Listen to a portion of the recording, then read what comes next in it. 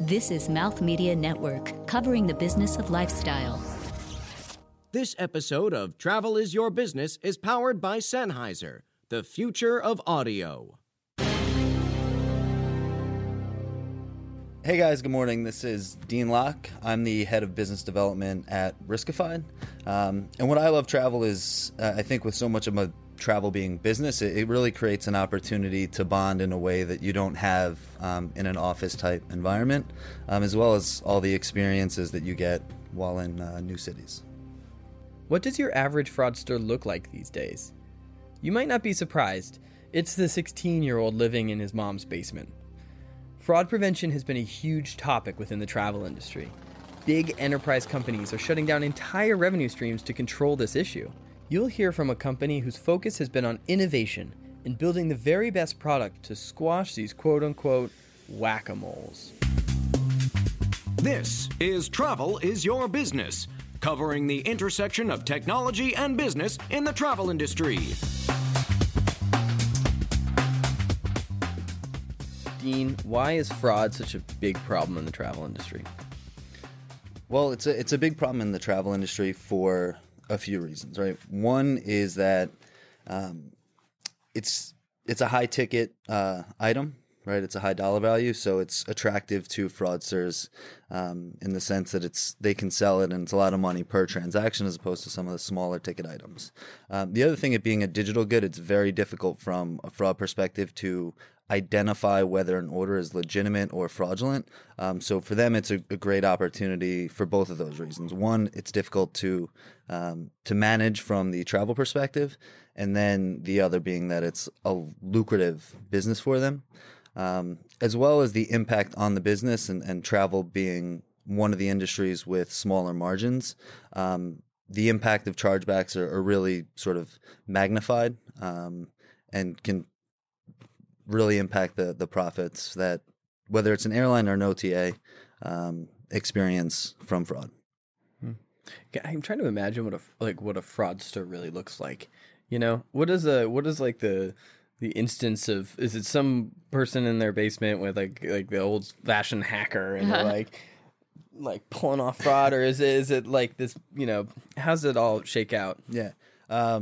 So I'll tell you a story, actually. I was working with a guy who's a consultant. This is just fraud related, not travel specific, but a company was losing like millions of dollars to one person. And they knew exactly where he was located, and they started to get law enforcement involved because now it was like reached a point where they could prosecute.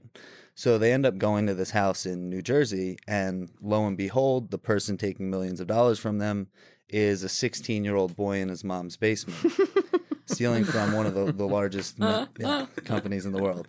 So just like it does very widely, and God, he must have bought so many video games. That's not far off. Yeah. What do kids buy nowadays? Candy still? I don't know. Sneakers. Fortnite. I've heard. Fortnite. That's all the Fortnite upgrades. It's always Fortnite. The answer is always Fortnite. Oh wow! So, what is Riskified's quite a robust fraud prevention solution. Right. Could you walk us through what that product looks like and front to back, what somebody would kind of experience using it? Sure.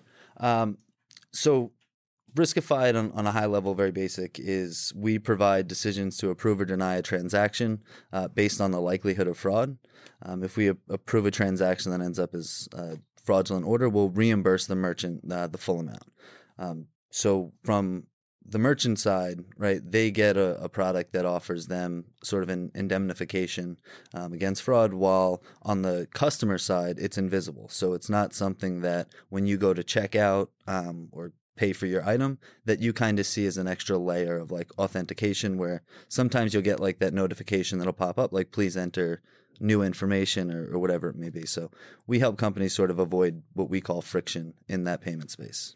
So what are additional use cases you see in travel? How are you guys going to grow as, obviously you're mitigating current risks, but where do you see new risks popping up as the industry evolves?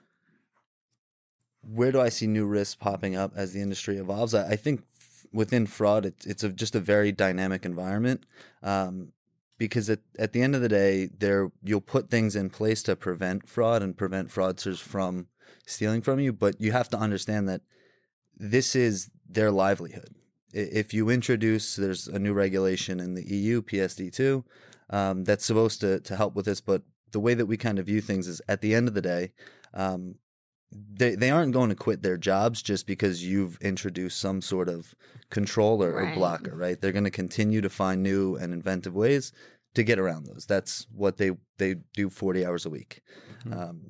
So in travel specifically, what it creates is an environment where it's very difficult to kind of expand internationally, or so the future of it, again, it's just a thing that continues to evolve and has evolved in the same way over the last 10 years.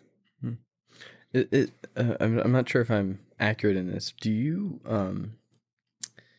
hold the liability on the fraudulent charges, or is it still held by, say, an OTA? Like, do you guarantee on the fraud that you're, I guess, identifying? We do. We just, as soon as the reimbursement hits, the OTA would be essentially squared away. And then on the back end, we would either probably go back to dispute that chargeback. Oftentimes, when you look at how fraud occurs, some of it, or a good proportion of it, actually is going to be friendly fraud, which very difficult to identify as a fraudulent because it looks like a legitimate customer, because frankly it is, right? And then someone maybe gets buyer's remorse and they go back and file a chargeback. So we also work a lot on the representment or dispute side to win that portion of the chargebacks, but the merchant is covered at that point. Got it. Interesting. So prior to my role at JetBlue Ventures, I worked on the airways side. And we actually had to shut down our gift card program because of the fraud. So let's talk about gift cards and travel and fraud, because I'm really curious. A large company shouldn't have to shut down a whole revenue stream just because of fraud. So is this something you guys are thinking about, and how does that all work? Absolutely. Gift cards, much like travel, is one of the most targeted products because of it. Gift cards even more so. Gift cards is essentially cash for a fraudster. So when we look at gift cards, it's very similar to travel in that even on those gift cards, the margin for the travel company is not it's not like a fashion margin where they have 30-40% maybe, right? You're still not making a lot on that gift card. So the reason you probably have to shut it down is because the impact, again, of chargebacks is so magnified that it wipes out any sort of profit margin and makes it the business unprofitable. So the way that we kind of view that is for people looking to open up, either whether it's new markets or new product categories like gift cards. So we help them by making sure that they're approving enough orders to gain that while being indemnified against the chargebacks that could create an unprofitable environment for that product. And how does the technology layer work there? Like, at what point does the technology actually come in? It largely depends on what the merchant kind of where they want us to sit within the order flow. So, right, if we look at the point of authorization where they go to the call out to the bank to see if it has funds in it. So we sit, sometimes pre-auth, so pre-authorization or before that authorization happens. Or we can sit post-authorization. So I think that's getting a little bit too much into the weeds, but essentially as soon as the customer clicks checkout, basically it gets sent to us at some point and we verify the transaction without the customer even really being aware that we're running in the background. Interesting. How, I guess, what really checks against making, what identifies a fraudulent transaction? Inevitably, you can be sitting in that position, but is it just when it hits the bank? What if it's the credit card? How's it truly identified as a fraudulent claim? Yeah, well, if you think about it in travel and like digital goods specifically, it's a bit more challenging because you don't have a shipping address. It's largely dependent on limited data points. So a couple of the things that are always going to be important, right? You want to look at like the shipping address is essentially the email address. That's where the goods are actually going. So that's going to be obviously a point that you take into consideration, as well as the IP address, right? But again, in travel, it creates a very interesting space where how important is an IP address going to be when it's people that are on the go? When I'm traveling for business, I kind of laugh because I'll be out in Chicago, let's say, and I'm booking a ticket for next week when I'm going to San Francisco or whatever it may be. So it's someone that's on the go, and now my credit card is not tied to that location necessarily. So it's more of understanding what the specific challenges are within the space, and then applying specific for us models that help us to identify that or be a bit more accurate in identifying good customers versus fraudulent orders. Interesting. How did this all start? I mean, this is a pretty specific issue, and pretty how did it get off the ground? So our founders were in the space before. They had worked for a company called Fraud Sciences, which was acquired by PayPal eventually. Small company, never heard of PayPal. PayPal, yeah. Little, not sure if you heard of it. Yeah.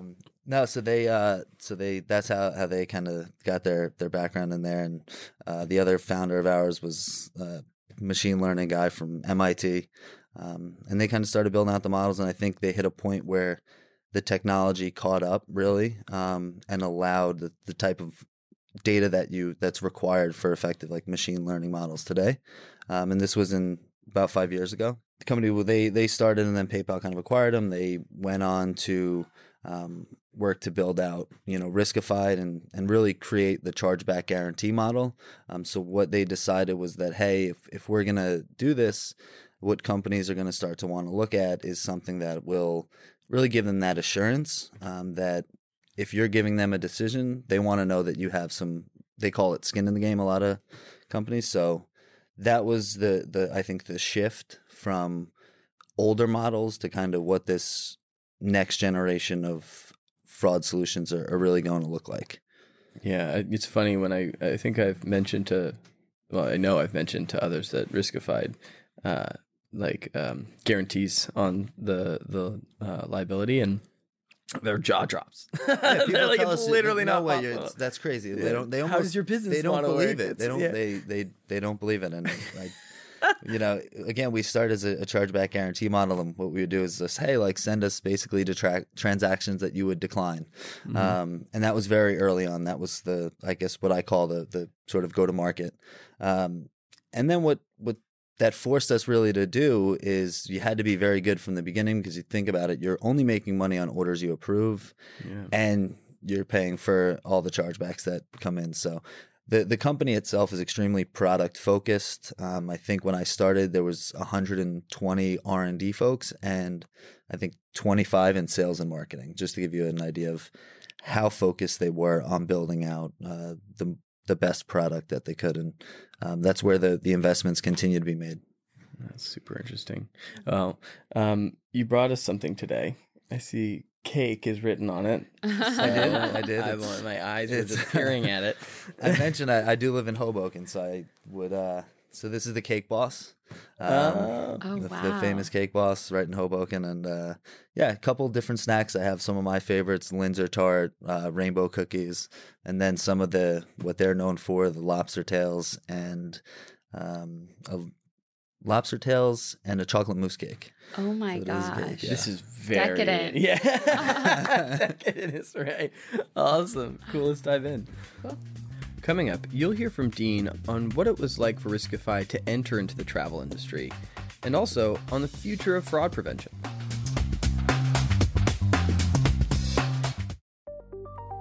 There's so much talk about innovation today. Not all of it is real or relevant. Take time to listen to the Innovators podcast to discover real leaders and relevant disruptors changing the future of fashion, luxury, and retail everywhere. You'll hear candid chats weekly with executives, experts, and entrepreneurs from all around the globe. The Innovators podcast, brought to you by The Current Global and produced with Mouth Media Network.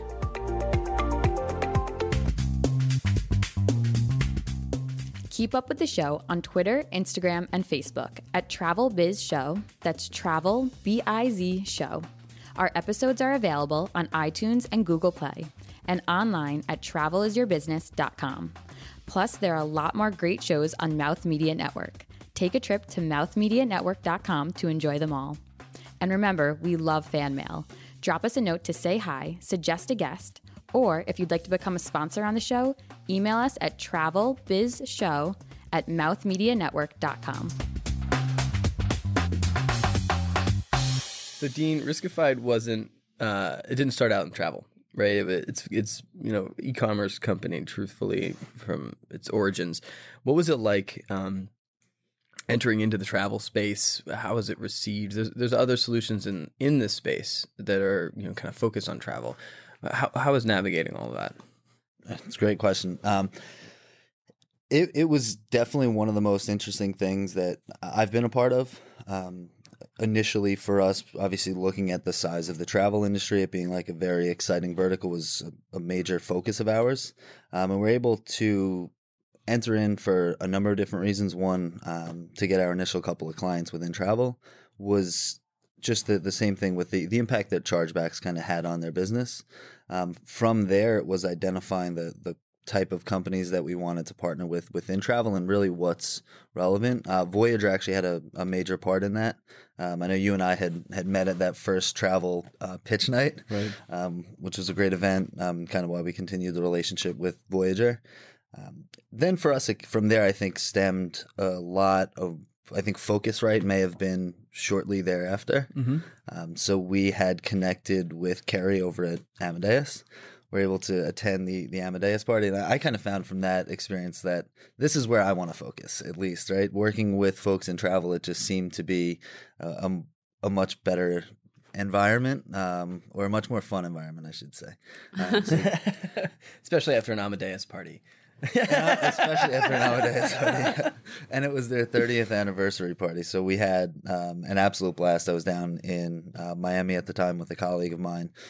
Her and I actually ended up from that kind of really expanding our presence in the travel vertical, working with different companies, right? Not just OTA or flight specific, but then expanding into the packages, and also, bus companies. We work with some of the biggest bus companies now to help them with this like growing issue. Mm-hmm.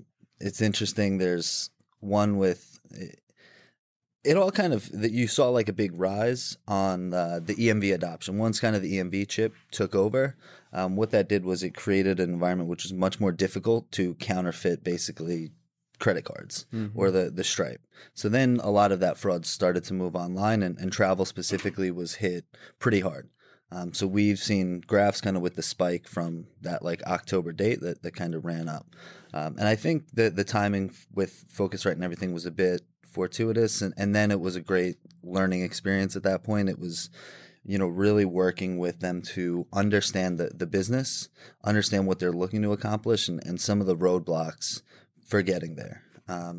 So expanding into travel for us was very fun, and also like a great learning experience. And now when we speak to a lot of these travel companies, we already know kind of some of the challenges around the order flows, the ADMs, things like that. So it's more the challenge is really on the revenue and understanding where they're looking to go. Interesting. And talking about digital payment and the shift there, how are you guys kind of thinking about and preparing for the future that may come with cryptocurrencies and, other digital transformation? Sure. It's something that is a topic that we kind of discuss on a somewhat regular basis, just because it's more interesting, I think, when you look at the type of folks that we work with. It's more of just like exciting technologies, right? Yeah. Again, we don't see large adoption of even the Apple Pays of the world. When we speak with merchants, they're not seeing a ton of adoption yet. So we're not totally focused on this in the short term. I think it's a longer term consideration, just because of the rates of adoption aren't where I think the hype is a bit ahead of the actual adoption. Good. So, I'm glad you just went out and said that. You were like trying to say it, and then it's not there yet. That's cool. That's fine to say that. Because it's right? Because I feel like everyone wants it to be there, and if it's not, it's not. I was at, I'm not sure if it was I think it was the Voyager event here where there was one panel early on. It was all about Bitcoin and how it's really going to revolutionize things and totally change the payment space. And the next was the head of technology for another large company that was on, and that was the summit. Yeah, the Travel Disruption Summit. Yeah. It was really funny. Yeah. They brought that up. I remember that. Yeah, the first question they asked him, what's the most overhyped thing in I space? was on It's that. like crypto. That was the Blockchain. Amadeus. Yeah, I was on the panel. I think That you were was interviewing funny. that exactly. Yeah. That is Yeah. so... Everyone in the room. I love kinda had a bashing shot. crypto. It's a great technology. It's just a long time until it's really there for the consumer, the average consumer, I would say. But it is something you guys are thinking about preparing for, right? And like new risk or protection opportunities that might surface around it. Right. And you're trying to be as proactive as you can be about the vulnerabilities within that ecosystem, because that's what ultimately fraudsters will exploit. So we have to just be mindful of where we view like vulnerabilities and kind of the trends that might occur within that space. But outside of that, it's not going to be. It's something that you really have to see a little bit at first to understand how it's right. We can hypothesize and come up with theories that we think people will use, but at the end of the day, it's how it starts to occur, and then we combat that. Got it. Well, blockchain, though, as a component of that, might be interesting more for the actual core product, right? Because of the smart contracts, the way that you can actually verify across the decentralized network. Is there anything that Riskified's working on that you can disclose that is around blockchain and or leveraging that technology? I wouldn't be able to disclose anything about that today. And just overall, I think Too risky. I had to do it. The ham. Oh boy! Here we go. Yeah, no, it's right. Today we're just focused on kind of what's ahead over the next few years, and longer term. Obviously, there are a lot of things that we're taking into consideration. Yeah, the now. I'm curious about for one, different companies will approach digital currencies at their own rate. An OTA is probably going to be a little different than a tour operator in terms of how they would think to utilize anything like that. But I'd be curious if it's been really different for you in how you've experienced, say, the packages and the OTA and the airline. What's the big difference that you're seeing? Because selling enterprise and travel is it's no picnic, right? It takes a lot of patience and time. And so what's the big distinction between one or the other? So is the question on the big distinction within the separate product categories in travel? Yes. That's a better way of saying that. Okay.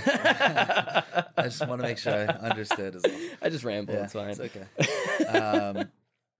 I think, right, there are a couple like good indicators in travel that we see for fraudulent transactions that they're kind of known to everybody, right? If someone's buying a ticket with that departs in a day, that's a good indicator of a risky transaction, right? And then you kind of look at the kind of fraud that occurs where then they buy a ticket from 60 days out, but go to the agent at the front desk of the airport, change it out, and take a voucher for the rest. So there are indicators, but again, it's always kind of a bit fluid and will continue to evolve. In general, what we see is that packages and things like that are more likely to be a good transaction. They're less risky because of fraudsters really don't care. They're not taking the flight typically, or they're not going to package it up. I wouldn't be surprised, though, if at the end of the day that starts to shift, because once they figure out how things are being considered or viewed, right, then they react. There's for gift cards, Bess, actually, there's a funny story that we had. We work with a lot of gift card merchants, and one thing was it was a good indicator if a note was on the gift card, right? If there was like someone like happy birthday, right? That's like more likely to be a legitimate transaction. All of a sudden, we start seeing a lot of notes popping up. Right? We have a mole in Riskified. So, and then you just kind of right. That's why you it's so difficult to kind of monitor this stuff, and why it requires so much R&D or really data science and analytics that just frankly a lot of times for companies, especially in the travel space, doesn't make sense to keep internally. Right? You need your data scientists to be working on things for the business that are going to have an impact on your sales and growth, not necessarily on finding those fraudulent transactions and staying ahead of those trends. It's very difficult to do. And that's why, again, the 100, 200 person team that we have, they're the ones that are focused on identifying these things and sort of the benefit of that. But it's just always a funny story. It's like people call it a game of whack-a-mole, right? Because they pop up, you knock it down on one side and it pops up on the other. So it's always a fun space to be in. It keeps us on our toes. Coming up, you'll hear from Dean on a more personal level. Entreprenista, a woman who organizes and operates a business, taking on greater than normal financial risks in order to do so. One who has a drive, passion, and vision with an undying determination to succeed. She is fiercely motivated, ambitious, and competitive, forging her own path to independence and success. That's an Entreprenista. Through the conversations on the Entreprenista podcast, we want to celebrate failures, reflect on successes, and get unfiltered about what it takes to be your own boss. This is the Entreprenista podcast, presented by Socialfly. It's the best business meeting you'll ever have, with must-hear real-life looks at how leading women in business are getting it done. And what it takes to build and grow a successful company. It's beyond the gram. With no filters, no limits, and plenty of surprises. Check out all our latest episodes at entreprenistapodcast.com.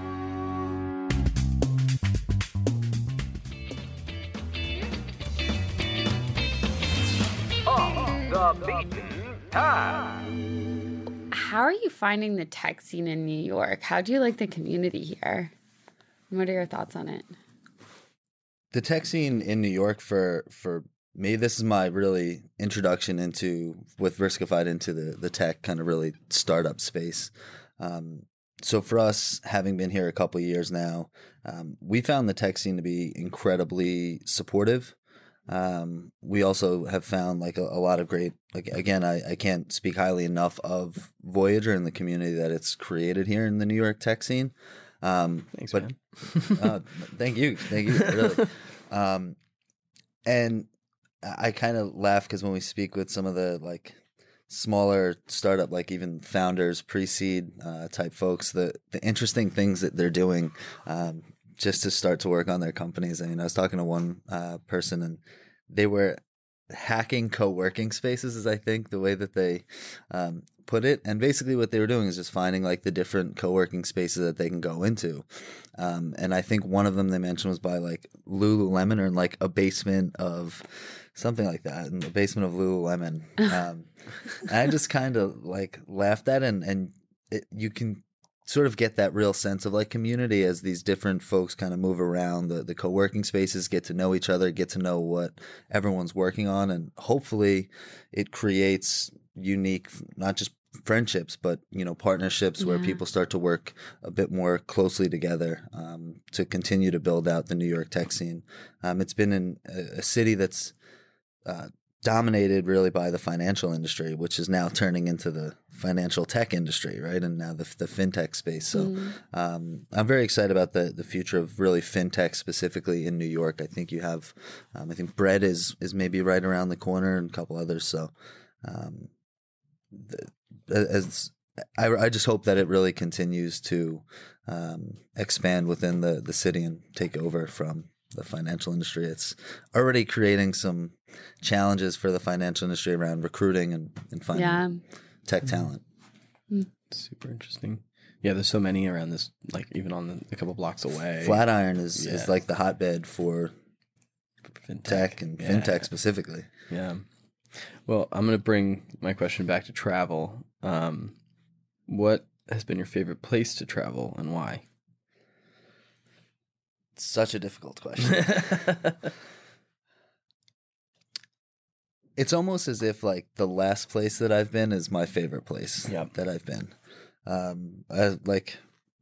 was in SF like a couple of days ago with a buddy of mine, and we were kind of walking around. Like that was my favorite place at the time. But I think if I look back on all of my trips,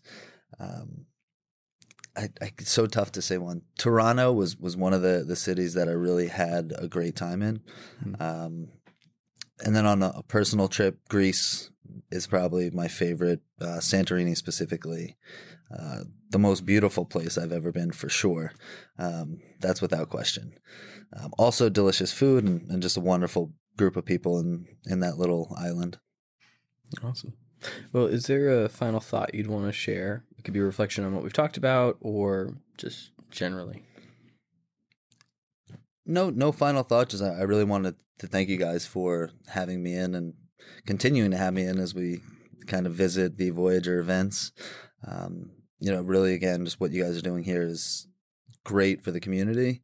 And you're kind of building your own community within that. So really continue to work as hard as you guys work, and, we'll be there to support you along the way. Awesome. Thanks. Is there a way that somebody listening could get in touch with you or the work you're doing at Riskified? Sure. My email is dean.lock@riskified.com. Feel free to send me a note. Awesome. Well, thanks again for being on the show today. This was really fun. We made fraud very fun today. I never thought that that I would have so much fun in fraud. I really didn't. That's pretty cool. But it's been a wild ride. Awesome. And for my co-host Beth Chapman, Happy trails. I'm your co-host John Madsen. Bon voyage. This has been Travel is Your Business. To suggest guests or content for the show, or to become a sponsor, email us at podcast@travelisyourbusiness.com. Keep up with the show on social media at TravelBizShow. That's Travel, B-I-Z, Show. Episodes available on iTunes, Stitcher, and Google Play, along with our website, travelisyourbusiness.com. Copyright 2018, all rights reserved. No portion of the episode may be distributed or published without the express written permission of the producers. Thanks for listening.